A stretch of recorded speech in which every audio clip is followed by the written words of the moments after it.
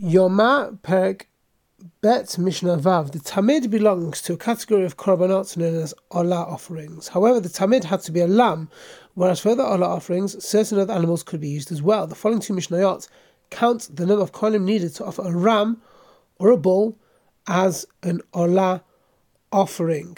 So these is dealing with Olah offerings that were brought on behalf of the public, such as the Musaf offering of Yom Tov, Chol HaMoed, Rosh Chodesh. The law for private Olah offerings is stated near the end of the next Mishnah. Ayil Karev Ba'achad Asa. A ram was brought as an Olah offering by 11 kohanim as follows. Habasar B'chamisha, the flesh, so all the limbs except the innards, were carried by 5 kohanim, just like the flesh of the Tamid.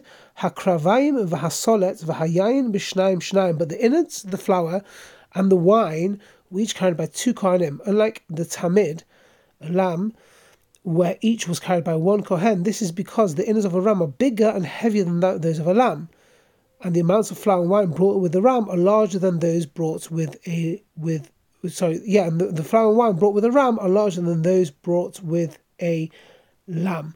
So we needed more people. Mishnah Zayin. Par karev be'esrim v'arba'a. A bull which is larger than a ram was brought as an olah offering by 24 kohanim. Harosh v'haregel, harosh be'echad, v'haregel b'shnayim.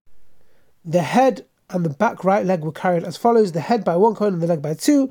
Ha'oketz v'haregel v'ha'oketz b'shnayim v'haregel b'shnayim. The tail with the hindquarters and the back left leg were carried as follows: the tail by 2 kohanim and the leg by 2.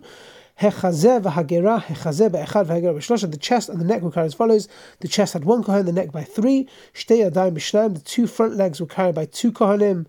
Shtei defanot b'shnayim. The 2 sides by the 2 kohanim. Hakravayim v'hasolet v'hayayim b'shlosha shlosha. And the innards, flour, and wine were carried by 3 kohanim each. The Mishnah explains that the number of kohanim listed in the previous Mishnah were not required for all offerings, but when were these were stated? So when were these numbers of kohanim required? B'korbanot tzibur, in cases of communal offerings. Aval b'korban yachid, in the case of a personal offering. Imra sal hakriv makriv. If only one kohen wanted to bring the entire offering by himself, he can bring it. So that is the owner of a private offering chose a specific kohen from the family of kohanim on duty that day. That kohen was allowed to perform all its services, and no lottery was required.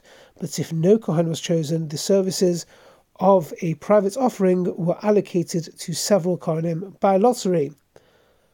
The Mishnah teaches who skinned Olah offerings and carved the animal's carcass into limbs listed above.